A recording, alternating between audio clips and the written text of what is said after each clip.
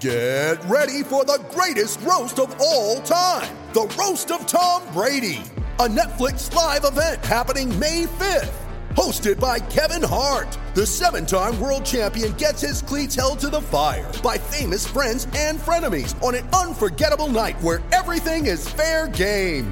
Tune in on May 5th at 5 p.m. Pacific time for the Roast of Tom Brady, live only on Netflix.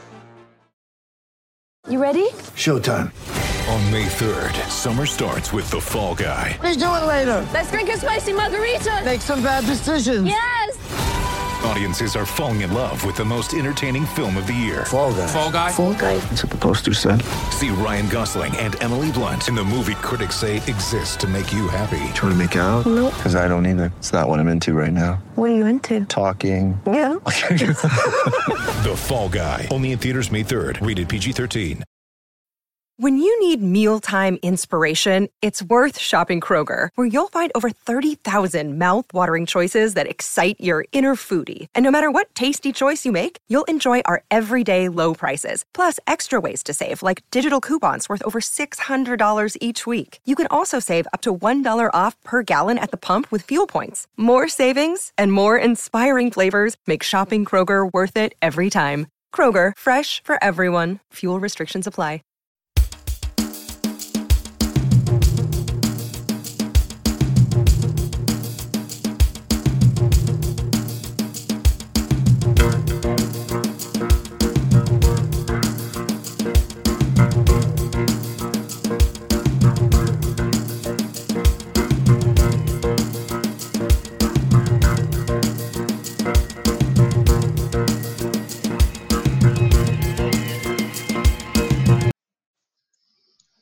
Hello and welcome to episode 53 of the BRP, the Brighton Rock podcast, with me and Peter as usual, and we are joined again by Andy Knott. Hello, Andy. Hello. How are you doing? I'm okay-ish. Had a shit week at work, you know. Oh, never mind. But the football's gone reasonably well, hasn't it? Which we'll, of course, be talking about. And Peter, all good with you? Yeah, not bad, thanks, yeah. Yeah. Had a good weekend so far. Yeah, I thought you might have done. Not happy it's Monday. Soft tomorrow. Beverages at this time in the day, not on the beers yet, so I'm assuming you had a very good weekend so far. But yeah, not happy it's Monday tomorrow, that's the one below. So. Oh, never mind. Well, this episode we're going to talk about the Saints game, look ahead to the Newcastle match, and there's a few bits of news that have been going on around in the general world of footy. So, first of all, I think we'll take the subject that's come up most recently. The couple of sackings, one rumoured, one definite. The Cowley brothers, or at least certainly Danny Cowley, has been sacked from... They both have. They both have, yeah. From Huddersfield, which is a curious timing because they've only been there 10 months. They were poached from Lincoln, hot properties. They've struggled, but they were expected to anyway. And they've just come off the back of a pretty impressive 2-1 win against West Brom. And subsequently, they have now parted company. A bit of a strange decision, seeing as they've got the ultimate job done for this year, and they would have been looking to kick on and see how they could do next season. But anyway, that's their decision. Especially after they beat West Brom as well, which is a pretty big result. Crazy timing. Perhaps slightly curiously timed is the rumoured sacking, as we're speaking, yet to be confirmed, of Nigel Pearson at Watford, who admittedly has had a much more poor recent result. But he has steered them to relative safety, at least for the moment, or at least pending the final two games, from a 6-point position of inferiority in the chase to avoid the drop. What's your view on that, guys? Peter, first of all, what's your Just take? on top of what we were just saying, the BBC are now reporting as well, as of the last 10 minutes or so. Yeah. So it's looking more and more likely that... Yeah, strange scenario. What do you think about it? Do you think it's a good decision? It's very odd. I mean, the way they've managed the club ever since they've been there, the policies are kind of like been sacking players a lot, and sacking managers regularly. Yeah. And they've had like seasons with like 3 or 4 managers, and it looks like to be another one. I think this season was the first one they had the same manager at the start of the season as the end of it, since they've been in the Premier League pretty much. Yeah. And obviously then they went a bit, and then they sacked Gracia, where it did about 6 weeks or whatever. But yeah, I mean, they were 6 points below, adrift at the bottom when he went there. I mean, it's surprising but not surprising, if you know what I mean. It's very Watford, isn't it, Andy? Yeah, I mean, it's dreadful timing. As Peter says, they've got a history of ploughing through their managers, and draw the contrast with Bloom on that one. Bloom is very loyal, and I'm. I mean, if you come to me at a certain point where there's a kind of clamour for removing Potter, I will probably say, let's not just do that yet. I'm not a fan of this sacking new managers. For the Albion, I suspect in the long term it's probably a good thing, because I think it's a poor decision on their behalf. I think that their squad's aging a little bit. I mean, Sarr looks like an extremely good signing. Yeah, they're very reliant on Deeney. They've got a couple of other good players. I think, although he's dirty, Kapua is a good defensive midfield player. Deeney, you feel like can't have that many years left in him as well. He's like, especially effectively at the top level. Deeney is wily. He's Murray-esque, and you would imagine that he'll eke out some more years. And he's the kind of ethos of the club, isn't he? Their club. Decore is obviously a great player. I mean, their defence isn't up to much good. I think Foster's had an extremely good season. I suppose there we are with Watford, really.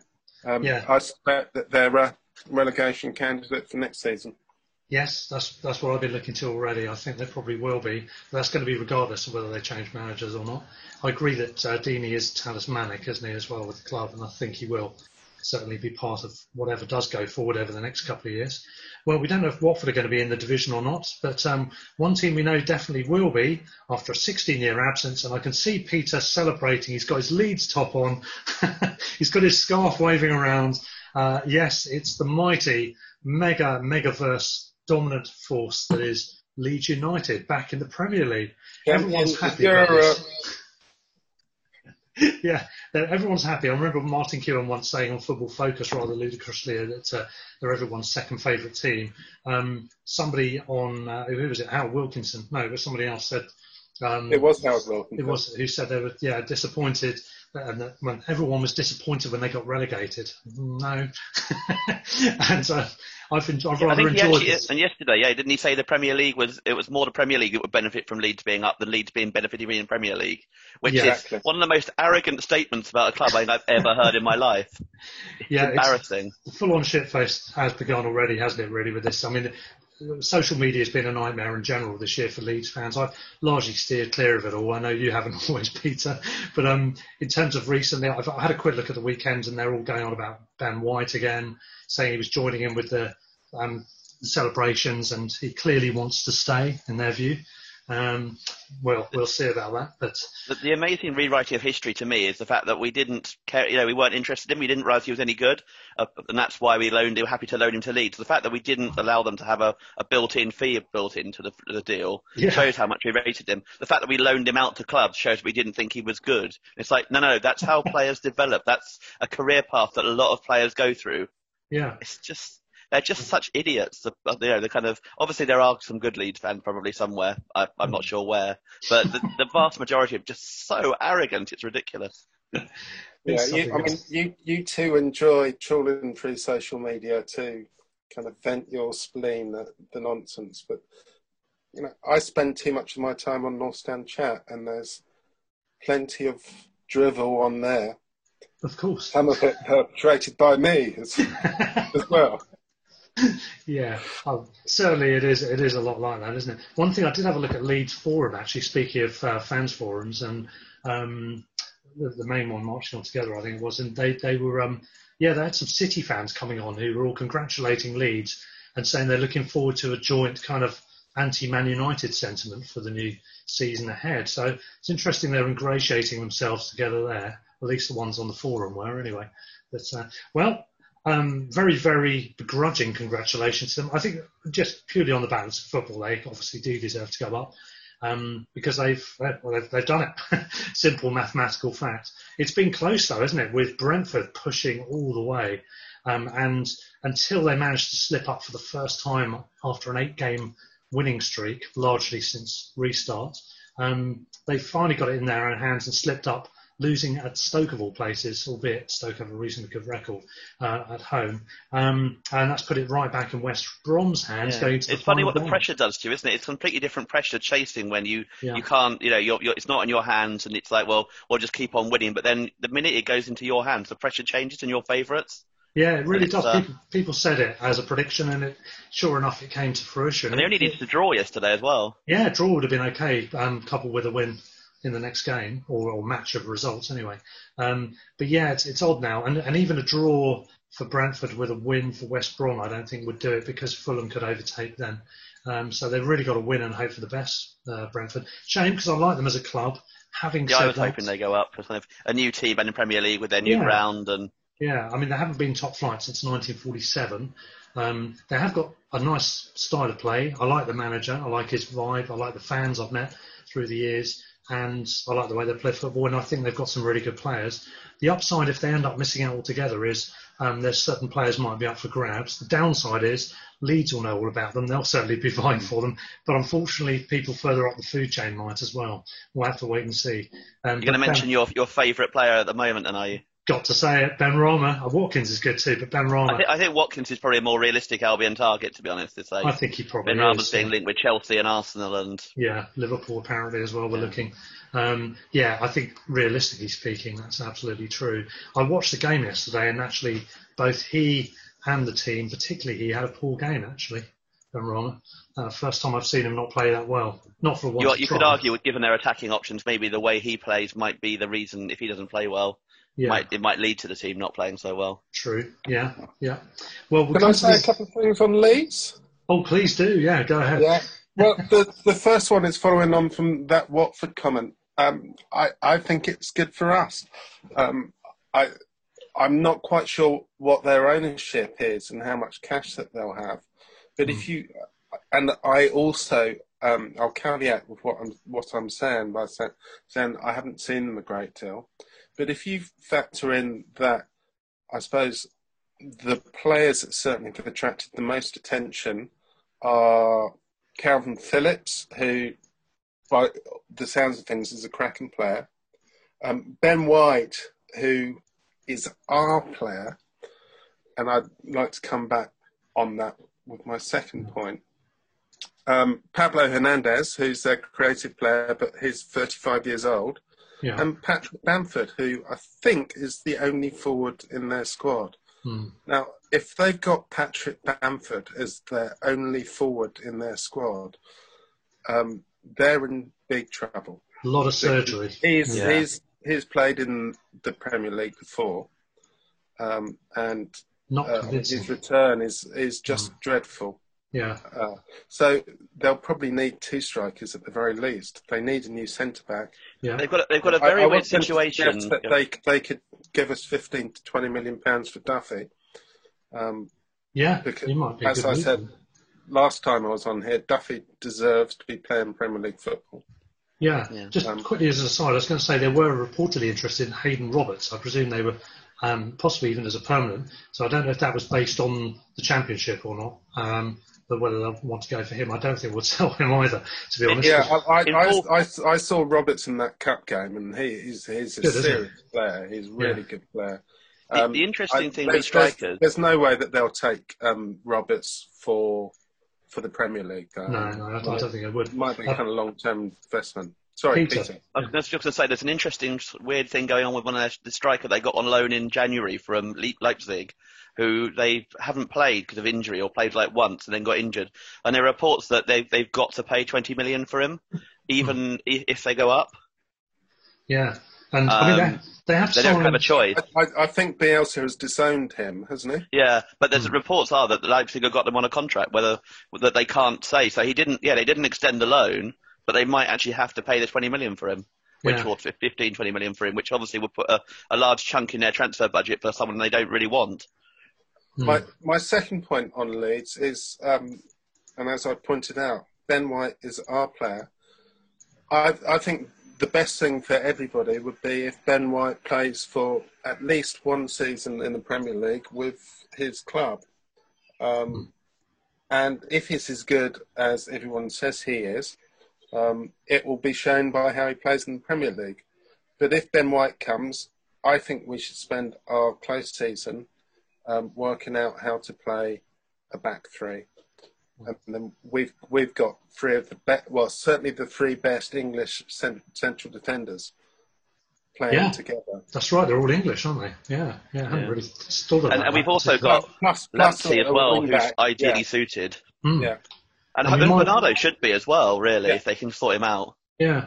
If not, we might be looking for another one of equal quality or potential ability. Yeah. I actually thought we played some of our best football in the start of the season with a three at the back, but we just weren't quite translating it to win results. We weren't quite winning the games we should do. But we were playing some absolutely beautiful football. It was really good to see.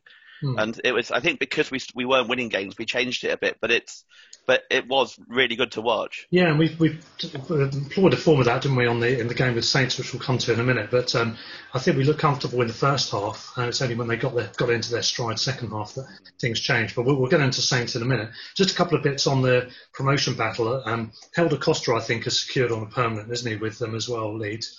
But looking at them, looking at West Brom, looking at maybe to a lesser extent Brentford, I think any of those teams, and Fulham as well, any of those sides come up, they have got to be odds-on favourites for the drop.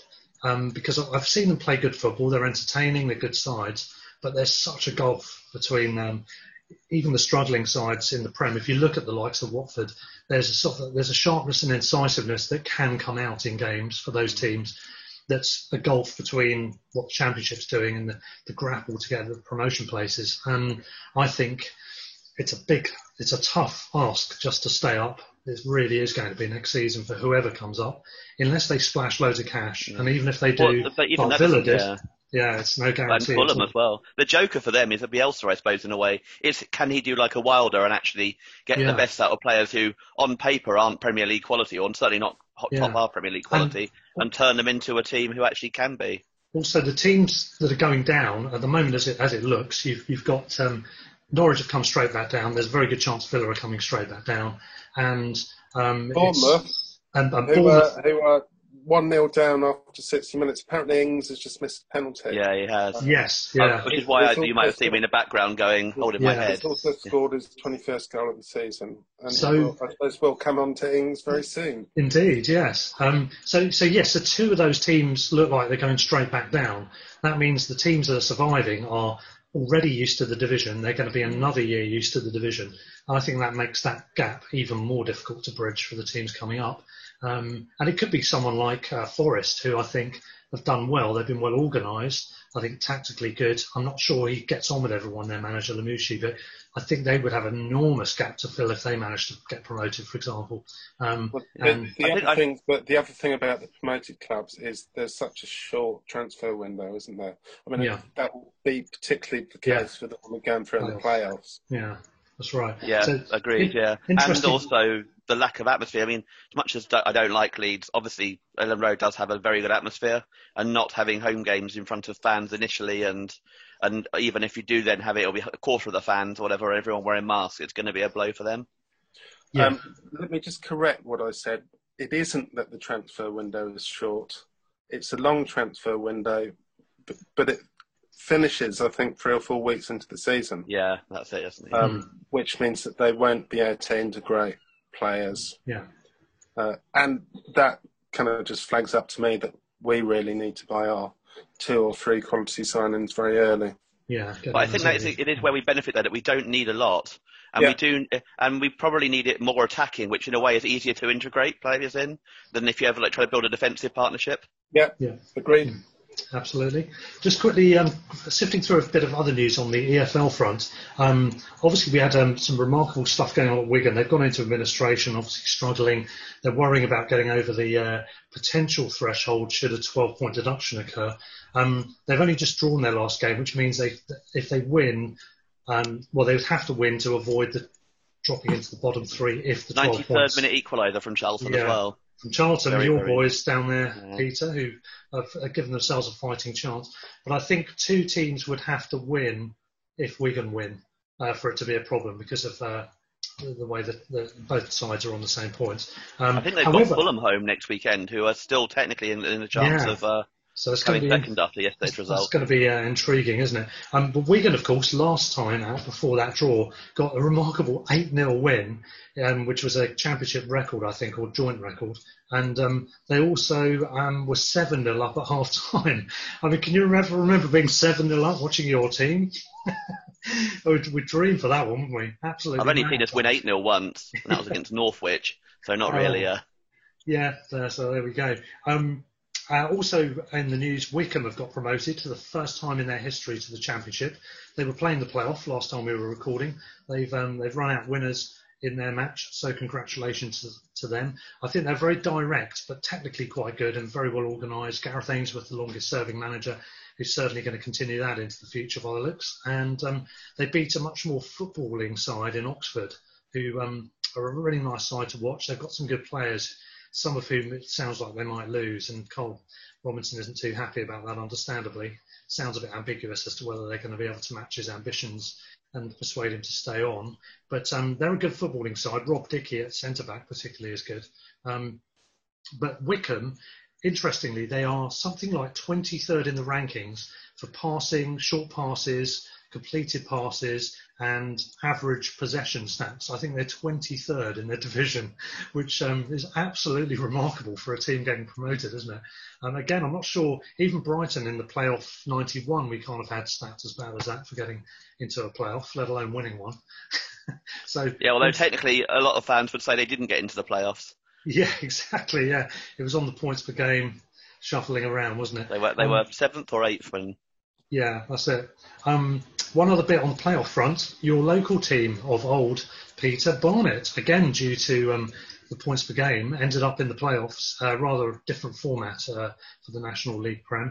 There's eliminators, isn't there, with teams who finished above other teams have the home advantage in a one-off game.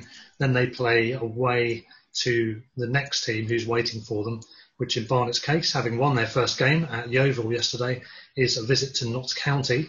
And the other game is Boreham Wood, who are also won. Good day for North, good week for North London. Yeah. They're against Harrogate, I think. Harrogate away, yeah.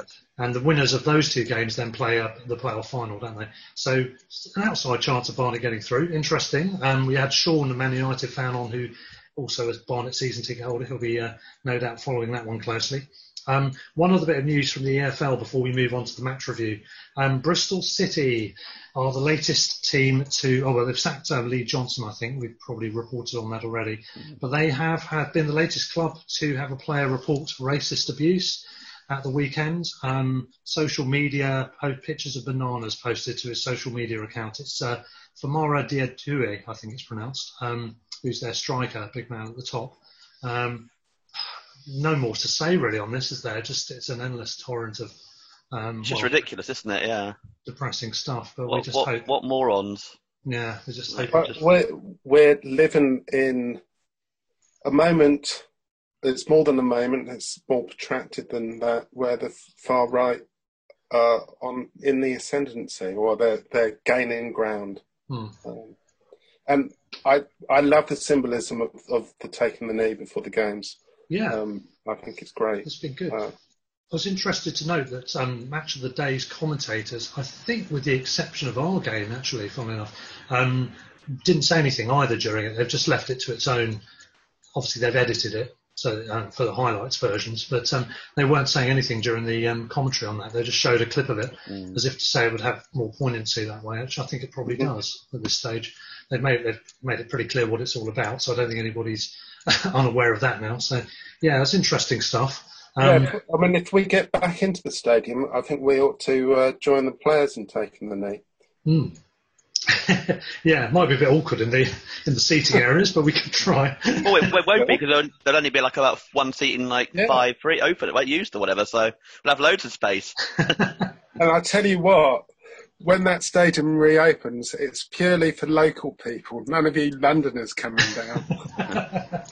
Hey, none of that. We'll have none of that. No, actually, funnily enough, on the Seagulls Over London, the supporter group, we've been having a discussion on the Zoom chat post-match from the last game, and just gauging opinions of what people would do. And I think the majority of the people I spoke to the day before yesterday, was that they would be quite willing to sit it out and take it easy and not actually do the coming down in a limited opening arrangement. I think partly because of the travel. I'm thinking along those lines. Yeah. I know a few others are the same. Just think, well, you've got the public transport and the travel coming and going from the ground, and if you've got further to go, you want to get on with it. I think those reasons are putting people off as much as anything. So you could have the West Upper could be yours, Andy. And a few other locals. Yeah, we'll see. Yeah. Okay. Well, just a quick update as we're recording. I think Southampton are still 1-0 up at Bournemouth, which will go one half of the way towards confirming what we pretty much already know, which is that we're going to be playing Premier League football, I think, barring a catastrophic swinging goal difference next season. I think, conscious we're on the good old Zoom chats of 40 minutes here, so we're going to probably take a half-time break at this point so that we can come back fresh for the second half, talking about the Saints game and looking ahead to Newcastle, plus any other news. So, join us again shortly.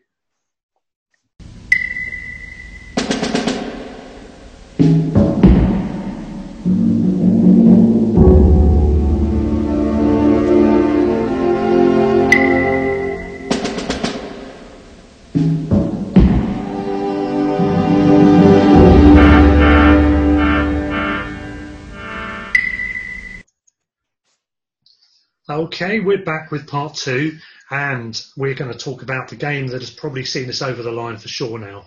The Southampton match. We'll also preview Newcastle in a minute.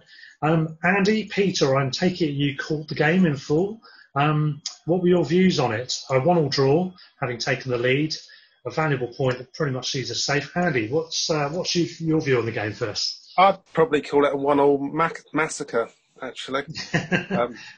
But especially in the second half, although they came good towards the end.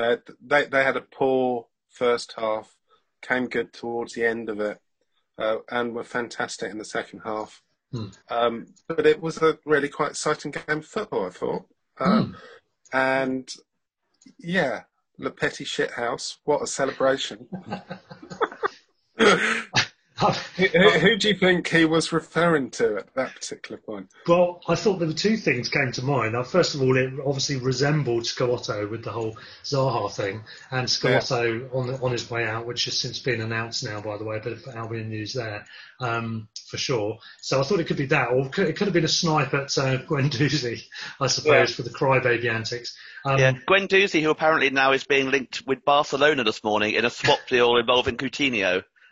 Which it's just one of the most bizarre suggestions for a transfer. He's not that good. Why would he be linked with Barcelona? It's very odd. I mean, I do think he's a half decent player, but Barcelona, no, not really for me. They've got some curious ideas in their heads at the moment, Barca.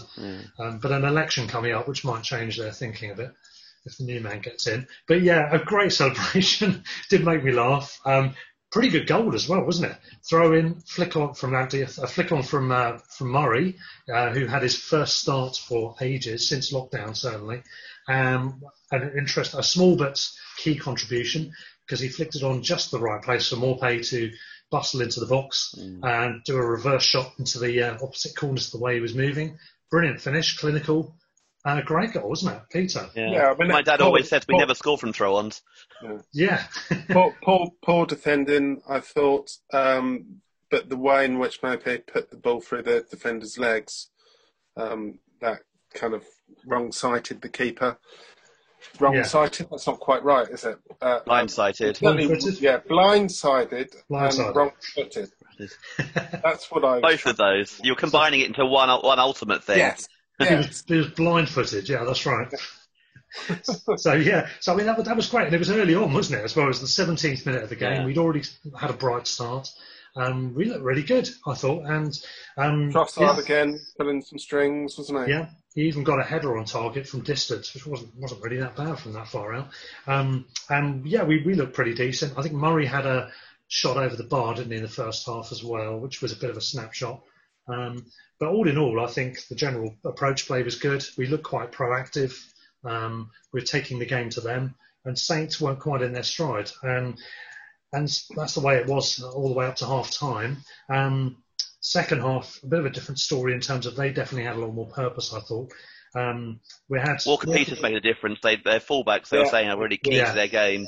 and Højbjerg is not the right back. So having Walker Peters on, he had caused us a lot of problems down that side. Yeah, Højbjerg of course scored against us before, didn't he? I think there was someone had a key block on one of his shots at one point as well. Dunk had a clearance off the line, which was good. I think there was an offside goal at 1-0, wasn't it? Yeah, first half. That was it? in the first half when they begun to come good, and it was, of course, Ings that put it in. And of course, it was Ings that put one in later on as well, which did count. 66. It definitely was coming, the goal, wasn't it? I mean, they were looking. Yeah, and when he broke three, there was only one outcome from that. I think there was a little bit of naivety from Lamberty there.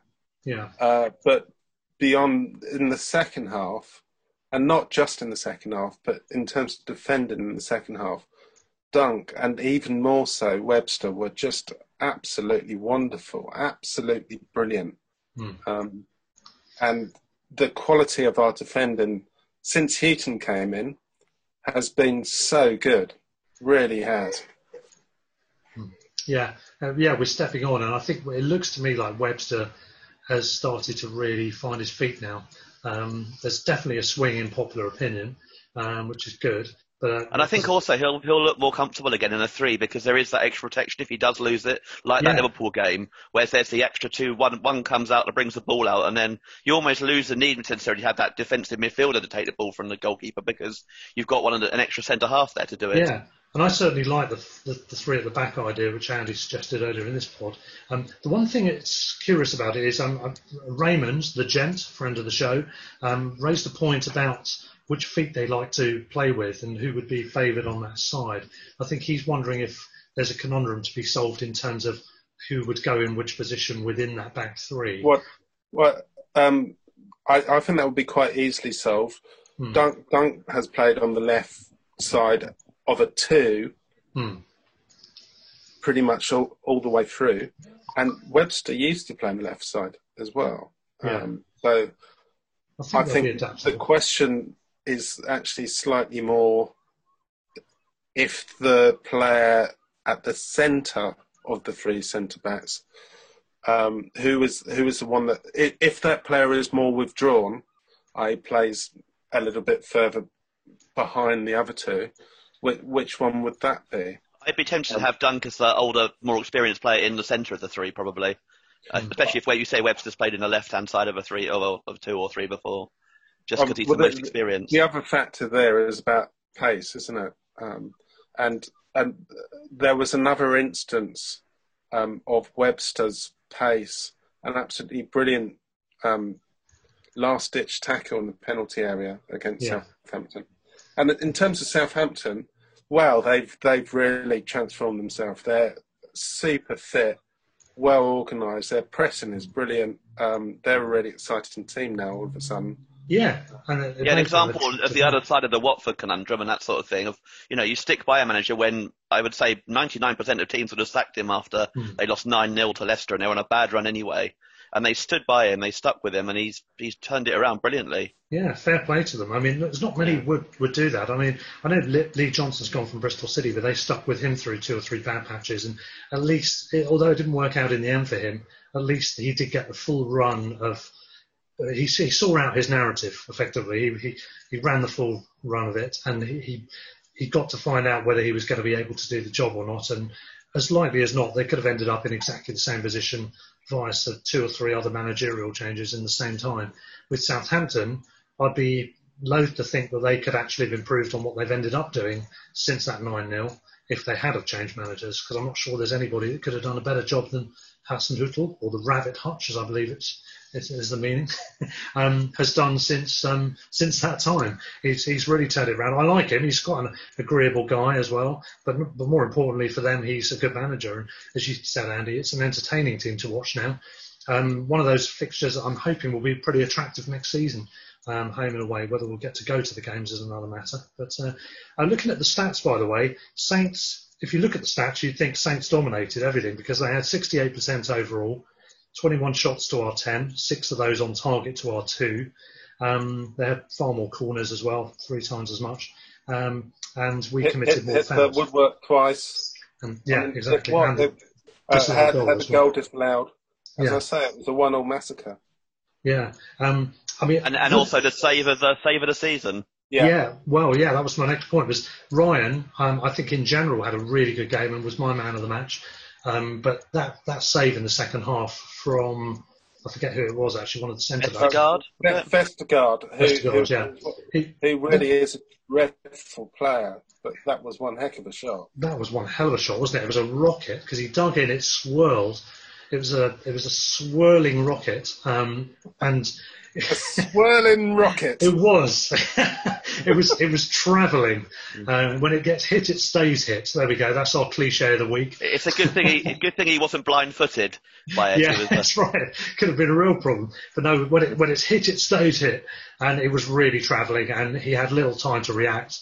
It was swerving in the air, a swirling rocket, and he just got a fingertip touch to it, and.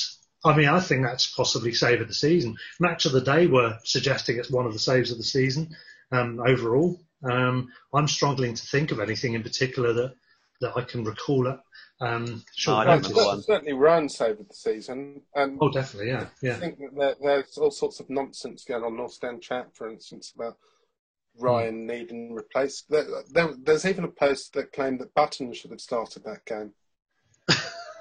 Jesus Based on... I told you that we've got our own idiots for fans. Yeah, it really can be. And there's some great people on there as well on our forums, but there's also... Bournemouth have just equalised in the 94th minute. Ooh, Bournemouth yeah. Too late, maybe? 94th minute. Well, it's been coming. They've been on top for a while. Do you want to hear what the Rabbit Hutch had to say after the game about the match? He said on the BBC site, at half-time it was a disaster. I would have thought the first half was more of a disaster than half-time, hopefully. But anyway, he said, we were not the team you have seen in the last weeks in the first half, but we played much quicker, made the right decisions, and it was a good game in the second half. We made a few changes, maybe too many, but what can you do? We didn't find the right tools in the first half, but it was a very intensive build-up at half-time. Whereas Potter said, every point is hard-earned in the Premier League. We've got 2 more games to get some more, and this was an important point.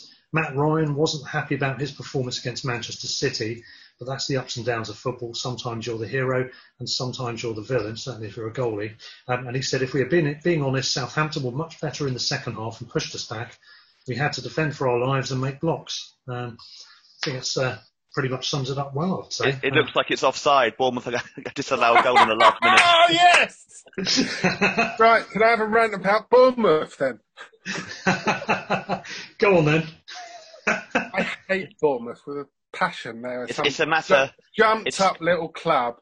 Plucky little Bournemouth. Is it? Plucky little Bournemouth with their Russian oligarchs' money. I can't stand any club that's run by the petrodollar, and let them sink into nothingness. Ouch, these are harsh words. Yeah, confirmed, it's disallowed. It is disallowed. That's got to be it now for them. I mean, they can just claw it back, can't they? In terms, obviously, catching us isn't doable. They've got to win. They've got to win at Everton and hope Watford lose their last 2 games and Villa don't get 4 points. Basically, I think. Yeah, not going to be easy. Well, there we go. Well, that's a hell of a rant, Andy. I'm glad you've expressed your feelings for us. Yeah, I mean, I'd agree with the sentiments. I'm not sure I'm quite so passionate about it as that, but I do think, it's been a club that's overspent when it came in, and they've carried on in a similar vein. They haven't really built the infrastructure they would have, the fans would have probably wanted or preferred, and they've really, I think they're now going to suffer if they do go down, as seems likely. They're really not set for it. I think if they manage to hang on to some of their players and Eddie Howe can change the mentality around, which may be. Smug Eddie to Watford is the next big move. Yeah, well, he could be, couldn't he? Yeah, Smug Eddie to Watford. Yeah, he could indeed. Or maybe Burnley. He could go back to Burnley. I don't think he'll go north, though. But we'll see. No, I don't think Burnley would want him back after the way he left them last time. And yeah. There are rumours that Dyche has pretty much had enough, isn't he? Yeah, I think there's no forward thinking. I think it's just treading water seems to be the mentality of the club, which is understandable in one sense. I think ultimately Burnley are achieving I wouldn't say overachieving, but they're achieving. Yeah, I don't know what more they can do without. The problem for Dyche is his brand of football. It wouldn't be that popular at a lot of the clubs who maybe he progressed to. Yeah. So where does he go? You know, Yeah. so Good at eking things out, fine margins, that kind of thing. You know, one-on-one battles. Yeah, they've improved. I mean, they're really hard to beat. Of course, is the cliche comment, but they have improved season on season in terms of the small details. I think they've improved their away records. They've become harder to beat away and picked up, I think, twice as many points nowadays as they did when they first started in the division. Somebody was saying somewhere. and they've got a really good attacking player now. Dwight McNeil is a really good player. Yeah, he is, isn't he? I don't know how long they'll keep hold of him because they. Yeah, maybe that's part of the issue. Maybe there's Andy 2-0. 2-0. 2-0, 98th minute. Salt in the wounds. Lucky little Bournemouth. We'll have to make sure we tweet a load of Bournemouth connections to get them to listen to this. Eddie Howe looks like he's sucking lemons. Well, there we go. Yeah, some humility earned at last, eh? He's a little bit of a wasp chewer. Eddie Howe. I mean, they have certainly. I think they've overachieved to be up there. To get in there was an achievement. Fair play to them, even though they spent too much money doing it. But they've stayed up 5 years. That money from all the Russian oligarchs. Money. Yeah, it's not meritocratic, is it? I never liked the whole plucky. It's like everyone's lauding Wolves now these days, and it's like, well, Wolves spent so much money to get up, and have spent a lot of money through Mendes, the agent, since then. Yeah, I mean that's the thing with Wolves.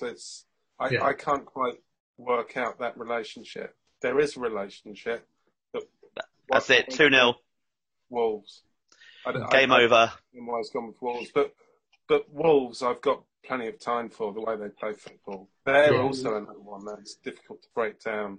But wow, they're good. Wolves. Are good. They've got a weird combination of like £30 million players and players who are struggling in the Championship for them, like Doherty and Cody, who their fans were against at that stage, and then have done brilliantly.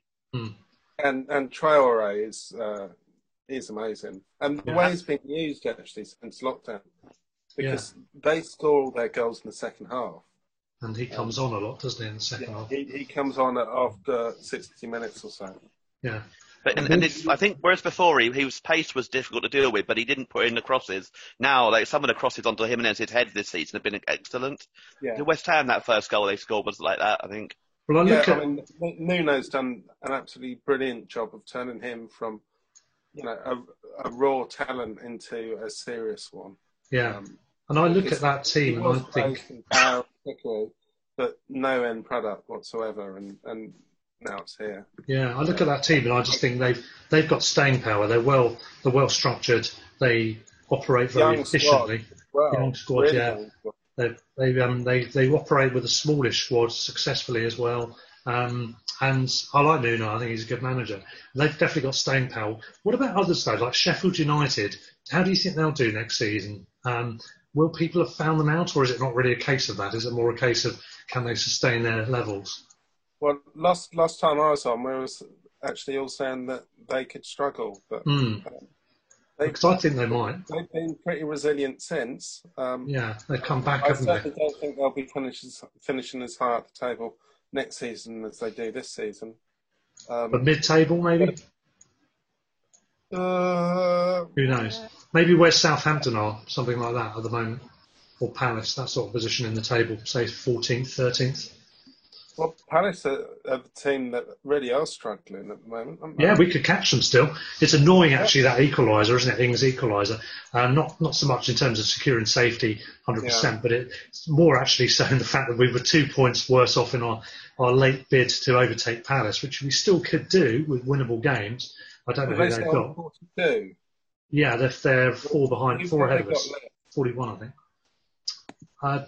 No idea who they've got left, but I'll have a look in a minute. But they, I think they're 4 points ahead of us, if I'm not mistaken. Yeah. So we'll have to see. But overall, though, I think looking at the teams, I think Palace potentially could struggle. I think Newcastle might have done if it wasn't for the possible scenarios going on with the new owners. And West Ham's the other weird one, isn't it? Because they should be doing better with what they've got. Are they going to persist with Moyes, and would he go stale? Would things go off the rails? If not, then we're looking to the to making major improvements of our own, or looking to those teams coming up who we mentioned. I think if Dyche goes, as we were discussing earlier, I think Burnley will be in a bit of trouble as well. He's got them overachieving, and they've got a very, very kind of tight-knit group, I think. If someone else comes in, that might not be so good. It might not work so well. Yeah, that's true. Yeah. I'm interested. Palace have got Wolves away and Tottenham at home. Yeah, just going to say that. Just look that up. That's not easy, actually. Yeah. Interesting. Spurs have got a little bit of form again. Next season they'll struggle. I suspect that West Ham might be looking okay. Now, this may sound like hindsight, but I can remember before the lockdown, I did send a post to our message board that if West Ham went, I would willingly take Souček, Antonio and Bowen off them. But that Souček looks one hell of a player. And Antonio would be absolutely perfect purchase for us as a forward. Yeah. The problem with Antonio is his injury record. Yeah, but he can play on his own up top. He can play wide right. He can play in a pair. He'd be perfect alongside with Mope as our kind of key strikers. I'd say. But, just check. Palace are five points ahead of us, so they'd have to lose both those games pretty much. But probably not. Sorry? They could draw one if we'd have to win both. Oh yeah, true. Yeah, that's true. I think our goal difference is already better than theirs. Yeah. And would only improve. Well, we'll see. Newcastle, we're playing them next. They've been a mixed bag. I mean, they got a 4-1 win at Bournemouth. They drew 2-2 at home to West Ham. Thrashed at Man City with a not first choice City team going out on the field as well. They then lost 2-1 at Watford, conceding the lead, didn't they? And then were beaten 3-1 at home by Spurs. Real mixed bag. No particular form guide to go to there, is it, other than to say inconsistent. They also have about 4 centre-halves out among potentially up to 8 injuries, potentially. Yeah, and they've got one of whom is Sam Maxim, who I think probably is their best player, so would be really good if he's out. That would be a huge bonus if he's out, yeah. I mean, they're sitting right in mid-table. Yeah. They're 43 points. I fancy us if he's out. I fancy us to win this game, yeah. I called a 1-1 draw for the Saints game, by the way, and keeping my good run going, I'm going to go for a 3-1 win on Monday, tomorrow. There's less. It feels like less pressure now with Bournemouth losing. Yeah. It's only Villa can catch us, and their goal difference is quite a lot worse. Yeah. So yeah, it's even like worse than Bournemouth was, wasn't it? Yeah, I think they're about 11 behind us on goal difference or something. Yeah, that's right. It would take quite big turnaround for them to catch us, really, wouldn't it? I mean, it would basically be 2 wins, 2 defeats, and then like an average of almost 3 goals per game. So that's quite a big. For Newcastle, they've got nothing to play for as such. 43 points, mid-table. We technically could still catch them as well if we win tomorrow. Yeah, we've got a better goal difference than they have already. Yeah, and I think they've got Liverpool home the last game. So, yeah, I think it's in our interest to try and see out the season at home with a good result and take it to Burnley. I mean, Newcastle, I saw a few of their games at the beginning of the lockdown, and I thought they were looking impressive. I mean, it was St. Maximin, especially, that was their impressive player. But I think they've been solid defensively this season. I think Bruce has actually done a really, really good job. There was a lot of laughter and scepticism when he took over. And we had a great time up in Newcastle like we normally do. And I really want to go back there. That's the best away day. Yeah, it's a great city. Great away day. It's good having the ground in the centre as well, isn't it, largely speaking? Well, the cathedral, yeah. Yeah, absolutely. It really is. Sitting as a beacon at the top of the hill there. Yeah, it's a great away day, and I'm looking forward to the fact that we can, well, subject to the lockdown, we could potentially do that next season. On that happy note, we're coming towards the end of the episode. So, just any other thoughts on the season so far, or anything for the games coming up? I think it's just nice to be pretty much there now. You know, we're almost pressure's off a bit. You know, we've generally I've been really happy with this season as a whole, as I think we said before on here, and it'll be good to get that first season under Potter behind us, and then hopefully look to build. And if we don't build next season, it'll be disappointing. If we're still right in the bottom 4 or 5 again, that'll be kind of like it'll be almost a step back, because the whole point of Potter was to to kind of come in and build and hopefully move away from being bottom 5 every season. And the interesting one will be that if we can get 4 points from the last 2 games, we get more points than we've had in the Premier League in the first 2 seasons. We have our highest points total, which would be good. Yeah, that would be good if we could achieve that as a finishing note for our season this year. Yeah, so lots of hope and expectancy looking upwards, Andy, would you say as well? Yeah, well, I take a slightly different view to Peter. Peter's looking for mathematical safety. I kind of thought that we were safe a while ago, actually. Now, obviously, this is a dreadful thing to say live, a podcast that can be referred back to. And it could probably be the end of it for you. But it wasn't about us, it was about the other teams. I just couldn't see them getting beyond 33 points or so, and I still think that will be the case. Yeah, looking at the body language and the way the heads are down, and I mean the fitness as well. Now. But Peter's quite right. Let's try and up things a little bit. Let's try and get 4 points from these last 2 games, or even 6. So kind of look up now. Try and do it. Probably won't come off, but if it does, then all the better. And in terms of next season, I couldn't be more positive about next season. Mopé and Trossard, another season in the Premier League. Hopefully I've been saying it for a while, we need quality signings, 2 or 3 quality signings. Hopefully they come in. Dunk, Webster and White, Lamptey, Ryan, Basuma, what's not lot to like? Alzate, hopefully fit again after his operation. Exactly. Yeah, I agree. I think a lot next season will depend on who we can get in this summer. Because I agree with you that Mopé, Trossard, hopefully McAllister will improve as well. But we still need that extra couple of really quality attackers, like we've needed, to be honest, since we come up, really. And if we can get a couple of those in, and I think Potter's in a better position to attract them because of the football he plays compared to Houghton, then I really think we could actually be mid-table. If we're not that far off, it's just, in the start of the season, we were having so many teams we were dominating, we just couldn't finish them off.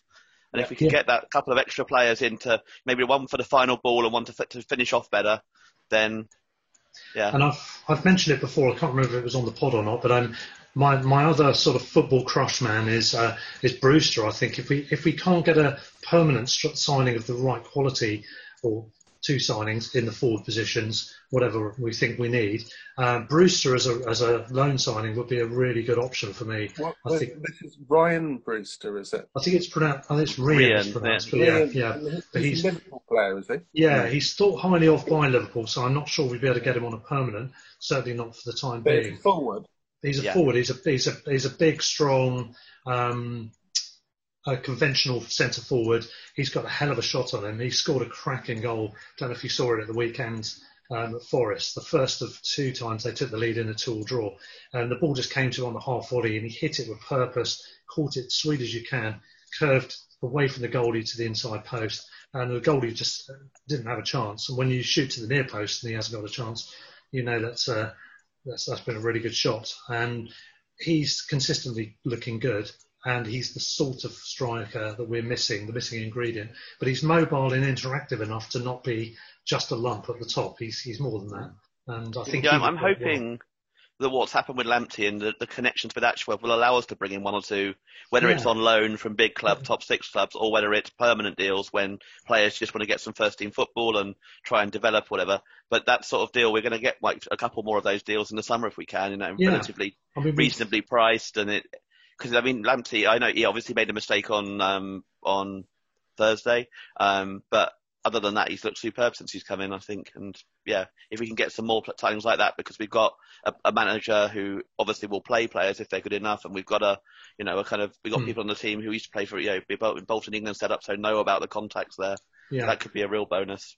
Yeah, so I think it all depends. I mean, it's an option, isn't it, to get loans? We've pretty much shied away from using loans, haven't we? I think we had more in the earlier part of this season, 1 or 2 other people here and there, but we haven't really been using them as much as we relied on them before, which is a good thing, I think, overall. That was a step change when Keaton came in, wasn't it? Yeah. Really. Yeah. And I think that's one of the reasons that we're so well set up when we came up, because we didn't have to replace loads of loan players, unlike, say, Leeds will have to, unlike Fulham have had to, unlike Villa had to. Villa had to buy half the players they'd been loaning previously, so that's half of their budget gone straight away. To stick where they were, they spent about 70 million quid, and so that's a huge blow to... Yeah, so it might be a good option on this occasion, I think, Brewster, and who knows if other things change for Liverpool, they've got other people coming through, maybe Brewster's available to buy after a 1 or 2 year loan period with us or something like that. I'd love to see him. He'd be an option. Yeah. Just to speak against that, I do think that this summer window might be the time that Bloom goes for buying strikers, because it's supposed to be depressed. The market's supposed to be depressed, and that's the time that a clever guy like him, whose club is in just about every other area in a perfect position, he's willing to go for it. Yeah, that's a very good point. I think he's savvy. He'll realise any opportunities of timing with business opportunities, acquisitions, etc. There are mutterings around a few players as well. I've seen a couple of Middlesbrough youngsters, Tavernier and Spence mentioned linked with us, and the interesting one who keeps being mentioned, who I can't say it, is Lallana. I really can't. It doesn't strike me as a Potter signing, but who knows? I've noticed that. And Raymond, again, mentioned earlier, and he's a big fan of the notion of that. He thinks it would be good. I mean, he's got loads of experience, mainly in the Premier League, and I think certainly there's nothing wrong with his head. His attitude's always been pretty good from reports from various clubs he's been at. Whether he would fit in? I think he's the professional's professional, actually. Yeah. I'm not so sure that he's what we need, despite the fact that he's got great vision. He's a great player. He's injured too much. I agree with that. I think that's a worry. He's probably won quite high wages too, as well. Well, I doubt he'll necessarily take that. Actually, I don't think that will guide his decision about where he goes next. The one report I heard this morning was that I think we got Southampton, obviously, and I think he's from the South Coast originally. Yeah, he's from Dorset, I think. Might give us an edge somewhere if that's the one thing that might be in our favour. Maybe he wants to just come and play somewhere rather than be back near where he's from. Rather than, he must have earned a lot of money at Liverpool. So does he need more? His money there. My problem with him is he doesn't have pace either, and that's what we need. We need a kind of wide attacking player with pace. And to me, he seems just too similar to Gross, Moy, McAllister. We've got 3 players like that. I know he's something different, but as far as I haven't really seen McAllister try and stretch his legs, but neither of those 3 have great pace, do they? Final point, and also talking about players, a few people that we have been showing interest in and have either signed or are about to. Young Zach Emerson, who made his debut at age 15 and something, 15 years old in a certain number of months for Oldham this season, went on to make 3 starts, I think, or 3 appearances in the league and 1 start in the cup. We're apparently signing him, and the rumours of a 6-figure fee. We're also interested in, there's rumours of Sam Morsey at Wigan, but we have been having more direct connections with, I've forgotten his name actually. Jensen Weir. Jensen Weir, who is Peter Weir. Son. David Weir's son. David Weir, sorry, not Peter Weir, he's a film director. Yes, David Weir's son. David Weir, of course, being on our books as a member of staff, ex-player himself. Loan liaison manager or something like that. Yeah, along those lines, yeah, that's it.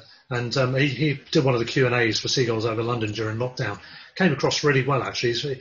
He's an articulate, interesting guy to hear speak. So he's not just a bruising centre-back, as you might imagine from his days then. But he's good. So, yeah, it might be interesting if we get them in.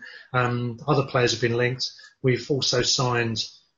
Carl Rushworth obviously had a longer-term deal fairly recently, but also a couple of other goalies. Rocco Rees and a guy called, I think it's Tally, his name, 2 under-18s have signed their first professional deals, although they're obviously not going to see the light of day at the Albion anytime very soon, but they might be the latest to go out on loans, I guess, in the next 2-year period somewhere. So lots going on. Plenty more will be going on, and we'll be doing some transfer chats and various other things as the season goes on. 1 or 2 more of these regular podcasts to do. During the summer, by the way, Andy, we're probably going to do some specials. our top 10, this, that, or the others, or our squads of something or other. One of which we're hoping to do is our shithouse 11. I'm looking at how much you were smiling at the Morpay goal celebration conversation earlier. I'm sure you'd enjoy joining in that one, wouldn't you, as much as Robin has already expressed he would. Yeah. Well, it's Robin that needs to take the credit for that. Yeah. But it's getting a wider audience. Yeah, definitely. So we'll look forward to that. But in the meantime, I've even seen someone refer to him as Le Petit Maison de Merde. Well, you've got to get the proper translation. You can't half do it, can you? Yeah. Absolutely.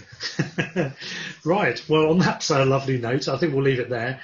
We look forward to tomorrow's game, Newcastle at the Amex, our final behind closed doors game for this season, at least. And I'm going 3-1. Let's hope we can get something like that. That would do nicely. In the meantime, thank you very much to Andy. Thank you for not asking me to do a quiz. Yes, I've deliberately avoided that for now. I still might subject you later. And thank you, of course, as always, to Peter. Cheers, Pete. Excellent. So cheers, boys. Stand or fall, up the Albion. Okay.